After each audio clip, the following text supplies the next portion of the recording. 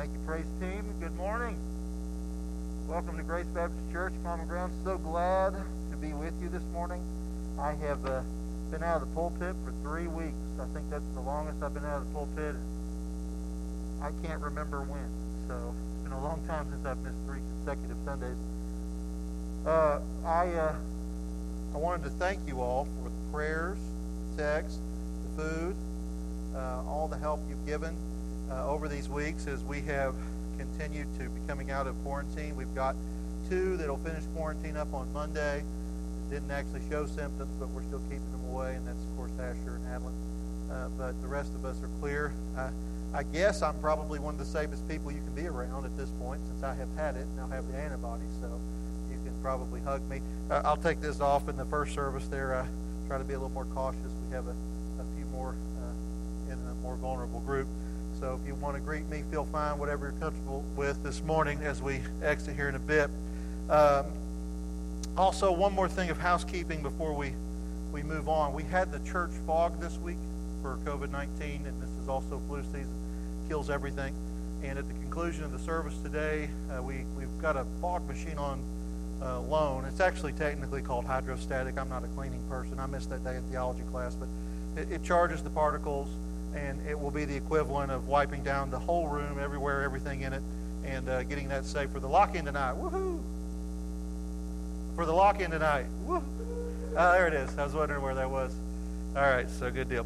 Okay, if you're a first time with us or first time in a long time, we try to go through the Word of God. We believe here at Grace Baptist Church the Word of God is precedent in all things. It's the most important thing that we do. And so we are working right now through the Gospel of Luke. So if you have your Bibles, I invite you to take them and turn with me to Luke chapter 3. If you don't have your Bible, then it'll be on the screen to my right, to my left. And it's been a while since I've been up here preaching. Danny has been helping, and others have been helping. And we are now looking at the ministry of John the Baptist. And might I say, before we get into this is one of my favorite preachers of all time. And I'll get into that in just a minute about who he is and where he is. And so today I've kind of laid out this sermon. We're going to look at this in terms of kind of asking questions of the text. Who was he? What's his message? Where is he and why? We're going to look at it kind of that way. If you're a note taker, you want to kind of lay those out. And then we're going to put some takeaways with each one of those. And so with that in mind, let's turn to the Word of God together, see what it has to say for us this morning. Here is the Word of God. Luke chapter 3. I don't know how many times this morning I said John in the first service. So anyway, if I say John, just know I mean Luke here. Right? And we're talking about John the Baptist. In the 15th year of the reign of Tiberius Caesar, Pontius Pilate being governor of Judah, and Herod being tetrarch of Galilee, and his brother Philip tetrarch of the region of Icratha and Trachonitis, and Lysias, tetrarch of Abilene, during the high priest of Ananias and Caiaphas, the word of the Lord came to John, son of Zechariah, in the wilderness. All right, let me kind of pause here for just a minute and say a few things about just the intro. This is a very specific introduction. And in this very specific introduction, what we are seeing happening here is Luke is making very clear these are real historic events that happen. These are historic events that have a particular date. In this case, all these people that are listed here are real people that lived and really held these different positions. Now, let me say a couple things about these individuals. None of them did a stellar job. This was actually a pretty dark time politically for the nation of Israel and for the Roman Empire. The Caesar that is mentioned here is not exactly known for being one of benevolence. He was a military general who became Caesar who never really wanted to be a king, right? He's a king who became king who never really wanted it. In addition to that, you see another issue. There is this, I don't know why it says tetrarch. That means to divide into 4s. You see these men that are ruling the area. There's 3 that are mentioned, but it should be 4. I guess the father figure is supposed to be the 4th one. He divided it up upon his passing. Herod is mentioned here. We know he's responsible for the death of many young children under his time. And then, of course, We see Pontius Pilate that is mentioned here. He's a replacement for some of the leaders that they had at the time, and he struggles to even know what truth is. He's the one who is most famous for standing with Jesus and saying what even is truth. So none of these leaders that are mentioned here are stellar leaders. They're not great leaders. They're not really notable in history. Actually, it marks a time of darkness at this level. It would be, and this, in addition to that, it's marking specificity. So, for example, if we were to do this today, something like what Luke is doing, we would say in the 4th year of President Donald J. Trump's presidency, when Bill Lee was governor of Tennessee, and when Kurt Alexander was mayor of Elizabethton, and Annie Stanley pastored a megachurch in Atlanta, and Robert Morris pastored a megachurch in Southland, Texas, the word of the Lord came down 321 into Pogey, and up a dirty, dusty road landed on a deer stand, right? That's what he's saying here, right? Because let's be honest, if you live in Carter County, nobody just goes by Pogey, right? I mean, you got to have a reason to go to Pogey, right? That is like the wilderness of the wilderness from our point of view. And so in this particular passage here, this is what the author is doing here. He is setting us up and pointing out where John the Baptist is, right? And when he is, and then he's going to be more clear about where he is, right? Verse 3, and he went into all the region around the Jordan. Now, this is a little bit different than the account of John the Baptist that's recorded in Matthew. Matthew records some details that Luke doesn't. And then one of these things that Luke says, apparently he moves around in the wilderness here, in this area. This is and I'm going to talk more about this in a minute, but this is a wilderness basin area. It's desert-like, and it's not on the way, okay? And he went into all the regions. So he's moving around. He's in all this region here in Jordan, proclaiming a baptism of repentance for the forgiveness of sins. As it is written in the book of the word of the prophet Isaiah the prophet, the voice of the Lord crying in the wilderness, prepare the way of the Lord. Make his path straight. Every valley shall be filled, and every mountain shall be made low. And the crooked shall become straight, and the rough place shall be leveled down. And all flesh shall see the salvation of God. He said, therefore, to the crowds that came, one to be baptized by him, you brood of vipers. Right? This is what I like about John the Baptist, right? You know, he is not, if you want sugarcoating, don't go to John the Baptist, right? He is not a sugarcoat guy. He is calling people out. Look what he says here. Can you imagine doing this today here in Elizabethton? Like, hey, I got a great evangelism model because they're so popular in the church. Like, this is a new COVID-19 model.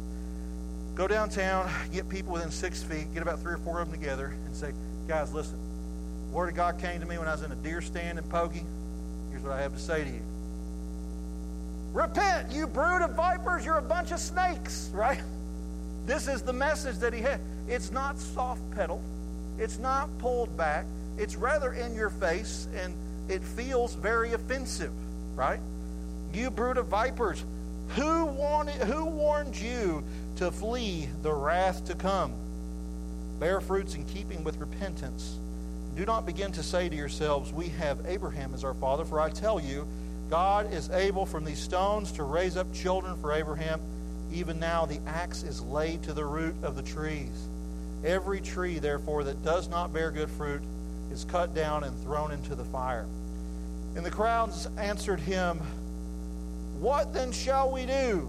And he answered them, whoever has 2 tunics is to share with him who has none, and whoever has food is to do likewise.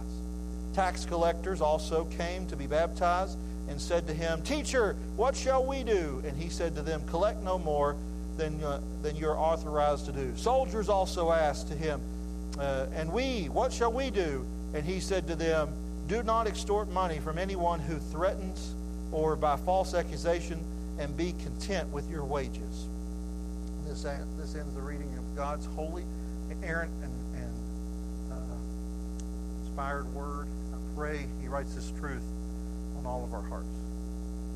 So first question here that I want to ask of this text, now that we've kind of looked through it, had a little commentary on it. What is John's message? What is his message? If we had to boil this message down, what is it? Well, first and foremost, the message of John is one of baptism. of an outward testimony. It's a baptism, an outward testimony. Now let me say a few things about baptism before I get too far. Baptism would not have been something that was unknown in the Jewish mind. In the temple in Jerusalem, they would have these, they had a special Hebrew word to describe them. They were deep pools. Many of the priests that were Levites would actually enter into the pool. They would be alone for this. Nobody would be around. They would unclothe themselves, dip themselves in the pool, come out, put on an all-white garment, and then go into the next level of holiness to begin their task as priests. And that was kind of how the Levites did that. So they would be baptized. Now, this word in Greek is baptizo. Okay? Doesn't that sound a lot like baptize? Because here's what they did when they translated the Bible into English years ago. They just took the word, that's called a transliteration, what a word says in Greek, and then they just brought it over and made a new word in English. And so the word they made was baptize. Okay? The word actually means in Greek to immerse, to go completely underwater. So, for example, if you're washing dishes and you have a sink full of water, you baptizo the dishes whenever you take it completely under.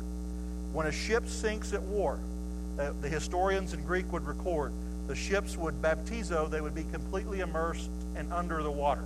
So that's really what it means. It just means to be immersed. There was a unique group that lived near this area where John the Baptist is preaching. The Essenes, and the tombs of Qumran there, they thought they were the only people going to heaven. You ever met people like that? Thought they were the only ones. Just this little sect of people right here out in the desert withdrew from society.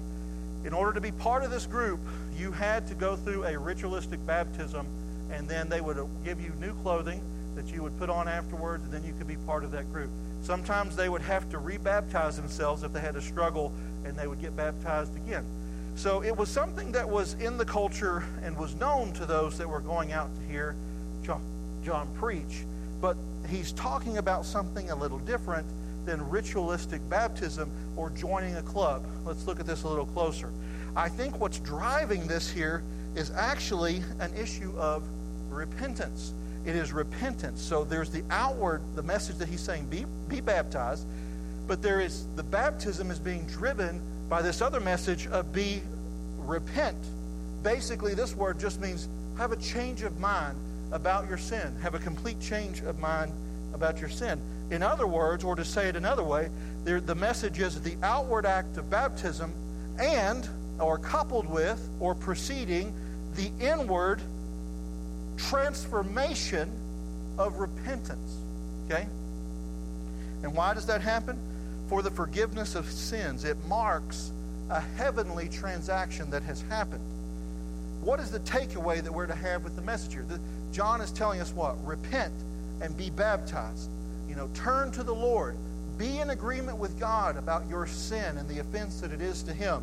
And he says here that he tells the people they are to be baptized as a response to that transformation that's taking place internally. Is that different from the message of the church today? Not really, is it? Isn't this what we're still calling people to do? This is what our takeaway here is from this message. I must repent and what? Be baptized. Now, let me make it clear. I am not teaching you today that baptism is essential to complete your salvation. I don't believe John was preaching that either. But I will say this. The New Testament, it is a foreign concept that there would be anyone who would be saved and repent who would refuse baptism. That is a creature that the New Testament does not even talk about. That is not a category that is there. It is the first act of obedience that we do after we receive Christ as our Lord and Savior. It doesn't complete it. It only shows what has happened inwardly. Now, the next thing here. Where is John the Baptist? This is important. He's in the wilderness, right? He's in the first century equivalent of Pogey, right? He's out in the sticks, so to speak. He is in a place of isolation. He is in a place of inconvenience, right? There's no quick way to, I don't know if you know this or not, there's not really a quick way to zoom up to Pogey and zoom back. I mean, that's going to be, an hour drive, depending on what part you're going to, down and back. Similar thing here. People are going to have to go out to find him. I've oftentimes wondered here what you think of when you think of John the Baptist. You know, when I was in Louisville, Kentucky, studying at Southern, I went and saw this Easter pageant people went on and on about. There's this church in Louisville called Southeast Christian. Some of you may have heard about it. It's like they used to boast about 20,000 attenders on a weekly basis. I don't know if those numbers are still true, but they would put on this huge Easter pageant every year. It's probably spent thousands upon thousands of dollars. I mean, people from all over the state, from Kentucky to Indiana, both would come and see this Easter pageant. Had to have cops come and control the traffic. Anyway, so you're in this huge auditorium, thousands upon thousands of people seated, and all the lights go dark. And I wonder what you think of when you think of John the Baptist. This is what I think of. And all of a sudden, it's pitch black dark. There's this one spotlight on this big, burly man. I mean, he's like bigger than me, taller than me, hairier than me, crazy beard, camel hair thing on, and it just, repent! You know, like it's the first thing he just screams at the top of his lungs. And, you know, I always think about that in my mind. You know, you think about compare and contrast, right? What is John doing here? John's ministry is what? He is the last of the prophets, right? The way that we see this in chapter 3, how the word of the Lord comes to him, it's just like how it came to Jeremiah. You know, just a minute ago, Michael mentioned one of the Old Testament prophets. Who was it you mentioned a minute ago, Michael? Isaiah? Yeah. Who? Hosea. Sorry, Hosea. The word of the Lord come to Hosea, comes to Isaiah. Here, this passage actually directly quotes Isaiah, another famous Old Testament prophet. But it's interesting here where he is. He sounds a lot like Jeremiah. He's very similar to the Old Testament prophet Jeremiah, right? In the Old Testament, the priests were supposed to dress a certain way, right? Have you all ever seen the pictures? The priests had this nice white tunic. They had this like plate on their chest of the 12 tribes of Israel. They had these funny hats, you know, that they would wear, and they were just marked with their clothing as different, right? What's John the Baptist wearing? He is a Levite, right? He's from the tribe of priests. His dad was a Levite, so he has every right to be a Levite. You know, God leads him out of Jerusalem. So first of all, we got a Levite that's not practicing in the temple. He's in a wilderness. Let me say something about that for just a minute. What we're seeing in this text, God leads John the Baptist into the wilderness before he calls them and before there's fruit that is bare. Some would say that this season of COVID-19 that we've been in since 2020, that really unimaginable in all the areas of the lives that it has touched. You know, my mother-in-law came down sick with it and was 21 days sedated in ICU in St. Louis, Missouri. We couldn't have imagined that in January of 2020 that would happen. And it has felt like this barren desert waste. But beloved, listen to me. God uses the wilderness. In the Old Testament, where did God send Moses before he used him to deliver God's people out of Israel, or out of Egypt? Where did they send him first? He sent him where? To the wilderness. The wilderness is seen as a place of preparation and reflection. That's what the wilderness is in the Old Testament. When Israel comes out of Egypt, do they get to ransack and take over Salem and establish Jerusalem? Or do they have to go where? They got to go to the what for a while? They got to go to the wilderness for a while. They have to go to the wilderness, and it's in the wilderness that God does what? He gives them the 10 Commandments, doesn't he? On Mount Sinai. He gives them the laws that will shape them as a distinct nation from any other nation that surrounds them. And where does he do that? He does that in the wilderness. Now listen to me. Some of you are in a wilderness of sorts right now. God has sent you there. He has sent you into a season of reflection and into a season of formation. Don't waste it. Don't be impatient with God. Don't jump to conclusions that you don't know. It's not till later that John gets to see why he's sent to the wilderness and the fruit of his ministry. So reflect and praise God and be formed in that wilderness season right now. So this is a place of isolation. It's a place of inconvenience. Have you ever seen anything any more convenient than these dumb masks? Let's be honest, right? It is inconvenient, right? I hate them. I'll be honest, I hate them. But God can be teaching us lessons in the middle of that. So what are we supposed to take away from this? Well, I think the takeaway is, I must obey God regardless of the convenience or the cost. You thought about that? John could have had a pretty good life. The Levites did well financially. He forsakes that. He wears clothes of camel skin, an unclean animal. Out in the wilderness, gives up that Levite salary to preach this message.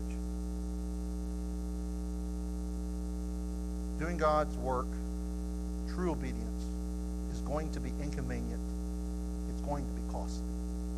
Eventually, it will cost John his life. He will decrease, Christ will increase. Right? What else do we see here? Isaiah 40. The voice of one crying in the wilderness, prepare the way of the Lord, make his path straight. Every valley shall be filled, every mountain and hill shall be made low, the crooked shall be straight, and the rough places shall become level. All flesh shall see the salvation of God. Our liberal scholars have sometimes said, trying to be Christian, I like what one of my seminary professors said about liberal Christian scholars. He said they are just trying to save Christianity from the Bible. And they will sometimes say this. They will say, well, you see, Jesus never distinctively said he was God in human form. Well, Luke definitely thinks Jesus is God in human form. The reason being here is because, what's he say here? He is quoting Isaiah chapter 40. You can go home and read that later today. And when Isaiah makes this prophecy, speaking on God's behalf to Israel, right? That's the difference between a priest and a prophet. The prophet speaks on behalf of God. The priest speaks on behalf of the people. As this prophet proclaims, these are things that are to be done for the Lord. But John the Baptist and Luke, we're going to see this connected here in next week's sermon, they're connecting it to Jesus Christ. So what does that mean? That means that both Luke and John the Baptist are proving the divinity of Jesus Christ. That Jesus is God in human form because of the way they are applying Isaiah chapter 40 to Jesus. Do you see that this morning? Here they are saying Jesus Christ is God. That we need to, this past prophecy makes it clear and is being applied. And there are future events, right? What does he say here? He goes on and tells them, the axe is laid to the root, that there is a coming judgment, that God is going to judge. Now, in this particular case, we know that Jesus is going to be the one who will bear the blunt of the axe blade to save those who will trust him. But there is an axe blade still, isn't there?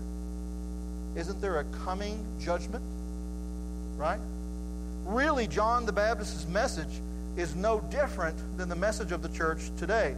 And in a political atmosphere like we have, and in an age of confusion like we have, we must be abundantly clear what the church's message is. The church's message is repent of your sins, trust Jesus Christ, be baptized in faith in him. That's our message, right? That is what the message of John the Baptist was. That is the message that we continue to preach today. But it doesn't just stop there, right? It doesn't just end there. It goes on to say here, when the crowds came, and all these people, you think about all these different people who come out here. It says there's 3 types of people here. There are tax collectors, there are soldiers that are here, and there are another group of people here. Who was it here? Said to them, verse 10, those who have 2 tunics should give one away. What's the tunic? It's the undercovering, right? What's he telling them to do? If you repent, you are to do works in keeping with repentance. He goes on to tell the tax collectors, don't collect any more than you're authorized to do. He tells the soldiers, don't coerce people out of your brute strength to do things that they don't want to do, right? And be content with the wages that you are given. Do works that are in compliance and in agreement and live in a life of repentance. When I was a missionary, short-term missionary for a week in Romania, not very long, one thing that was amazing to me is, did you know in Romanian they don't call Christians Christians? Did you know that? You know what they call Christians? They call them repenters. Because they repent, capital R, to Jesus Christ first and foremost, and then they adopt a lifestyle of repentance to others around them. In a similar fashion, this is the call of those that are in the church that are claiming to follow Christ. We should be quick to ask forgiveness from others, from our wives or our husbands, from our children, and children should ask from parents, from our fellow churchgoers. Repentance should be a radical thing that is totally countercultural to anything else the world sees. Let me see if I can make this more clear. Let me ask you a question. Have you ever thought, what is the impact? What is the gospel impact if people seeing true godly repentance in someone's life? What kind of a gospel witness is that for other people to see? I would argue it is a greater gospel impact than helping families out at Christmas time or just about any social ministry that you can do. I have an illustration to help us think through this. This comes from way back in 2008. There was a shocking military exercise that went wrong. So let me kind of share some clips of this article with you and see if I can make this clear. It is December the 8th, 2008 at 11:11 in the morning. A young Marine pilot took off from his aircraft carrier, the USS Abraham Lincoln, on routine training flight. The carrier is maybe 90 miles southwest of San Diego. Lieutenant Dan Nummerer is flying an FA-18 Hornet. Minutes into the flight, he notices low oil pressure in one of the two engines and he shuts it down. The lights show low fuel for the other engine. He begins talking to air traffic control, and he is given options and suggestions on how to make an emergency landing.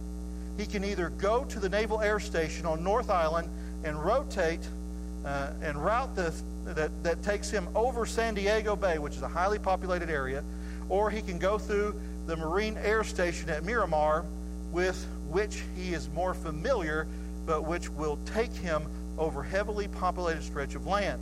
He goes for Miramar, okay? The second engine then flames out. 3 miles before he hits the runway, his electronics in the plane completely shut down and die. The lieutenant tries to aim his jet towards a canyon and ejects at what seems to all agree at the very last moment. The jet crashes nose down into University City, which is a neighborhood of San Diego, hitting 2 homes and damaging 3. 4 people, all members of a Korean immigrant family, are killed on impact. 36-year-old Youngim Lee, her daughter Grace, 15 months old, Rachel, 2 months old, and her 60-year-old mother, Se-Kim Kim. Lee's husband was at work that day, so he was not in the home. He's a grocer, and his name is Dun Young Yon, and he's at work. The day after he lost his entire family, he humbled himself and awed the San Diego by publicly forgiving the pilot. He says, I know he did everything he could, and he spoke of his faith. I know that God is taking care of my family. He went on to say his grace and generosity, the author of this article says, the grace and generosity were staggering, but there was a growing local anger about the military action. Why was this plane over land? The Marines launched an internal investigation on themselves. And here's where it gets good. A Major General Ralph Alice. By the way, I want to say this about this guy. He was an elder at a sister Baptist church of ours in Capitol Hill Baptist Church. He was an elder there. He was almost had like a minister type status before he was transferred to San Diego for this investigation. Wednesday after the crash, here's what he concludes. Are you ready for this? The crash, Major General said, was clearly avoidable. It was the result of a chain of wrong decisions. Mechanics had known since July of a glitch in the jet air fuel transfer system. The plane should have been removed from service and fixed and was not. The young pilot failed to read the safety checklist. He relied on guidance from Marines at Miramar who did not even know how complicated the knowledge of his situations was. He should have been ordered to land at North Island. He took an unusual approach to Miramar, taking a left loop instead of a shorter turn to the right, which ate up time and fuel. 12 Marines were disciplined. 4 senior officers, including the squadron commander, were removed from duty. Their military careers are essentially over, and the pilot is grounded while a board reviews his future. Now, what's the reaction of the world to the Marines doing this to themselves?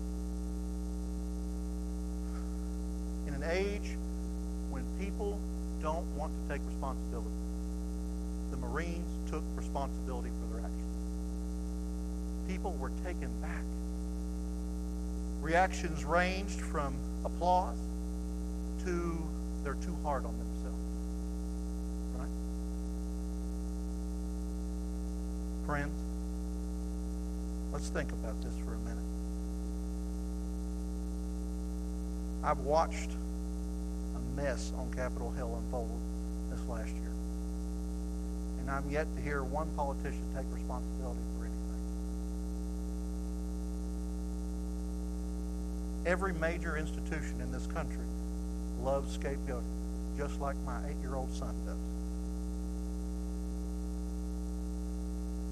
They stepped up and did that, and people said, "My, they are too hard on themselves." They are Marines, though, after all. How much more should we as Christians radically repent in such a way that people look at us in the church and say, "My, those Christians are so hard on themselves." But after all, they are Christians.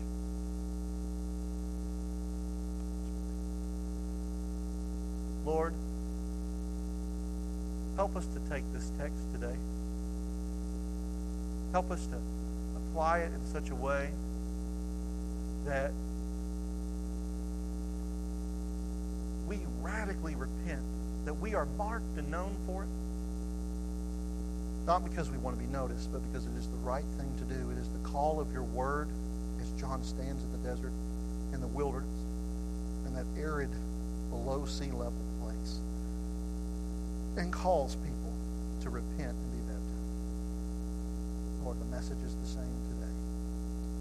God, if there's anyone here today that has never done that, they've never trusted you in such a way, they have never truly repented, God, too many times we would rather be right than be forgiven. Or we would rather not people know our sin than be forgiven. Or we would rather be vindicated than be forgiven. Lord, help us to let go of all those things and to run to the cross, saying this crash could have been avoided. This crash and wreck that is my life could have been avoided. But God, it's all my mess. I bring it to you. Forgive me now, Father. Won't you help us do that? It's the most unnatural action of repentance that goes against every fiber of our being. Help us now, and help us every day. In Christ Jesus' name we pray. Amen. We're going to have a song now in response to the gospel preached. You have heard the gospel plainly today, but where are you? Have you repented truly? Have you trusted Christ with all your sin? Or are you blame-shifting still? Won't you trust him now as we sing? I'll be in the back to receive you if you'd like to talk or be prayed with.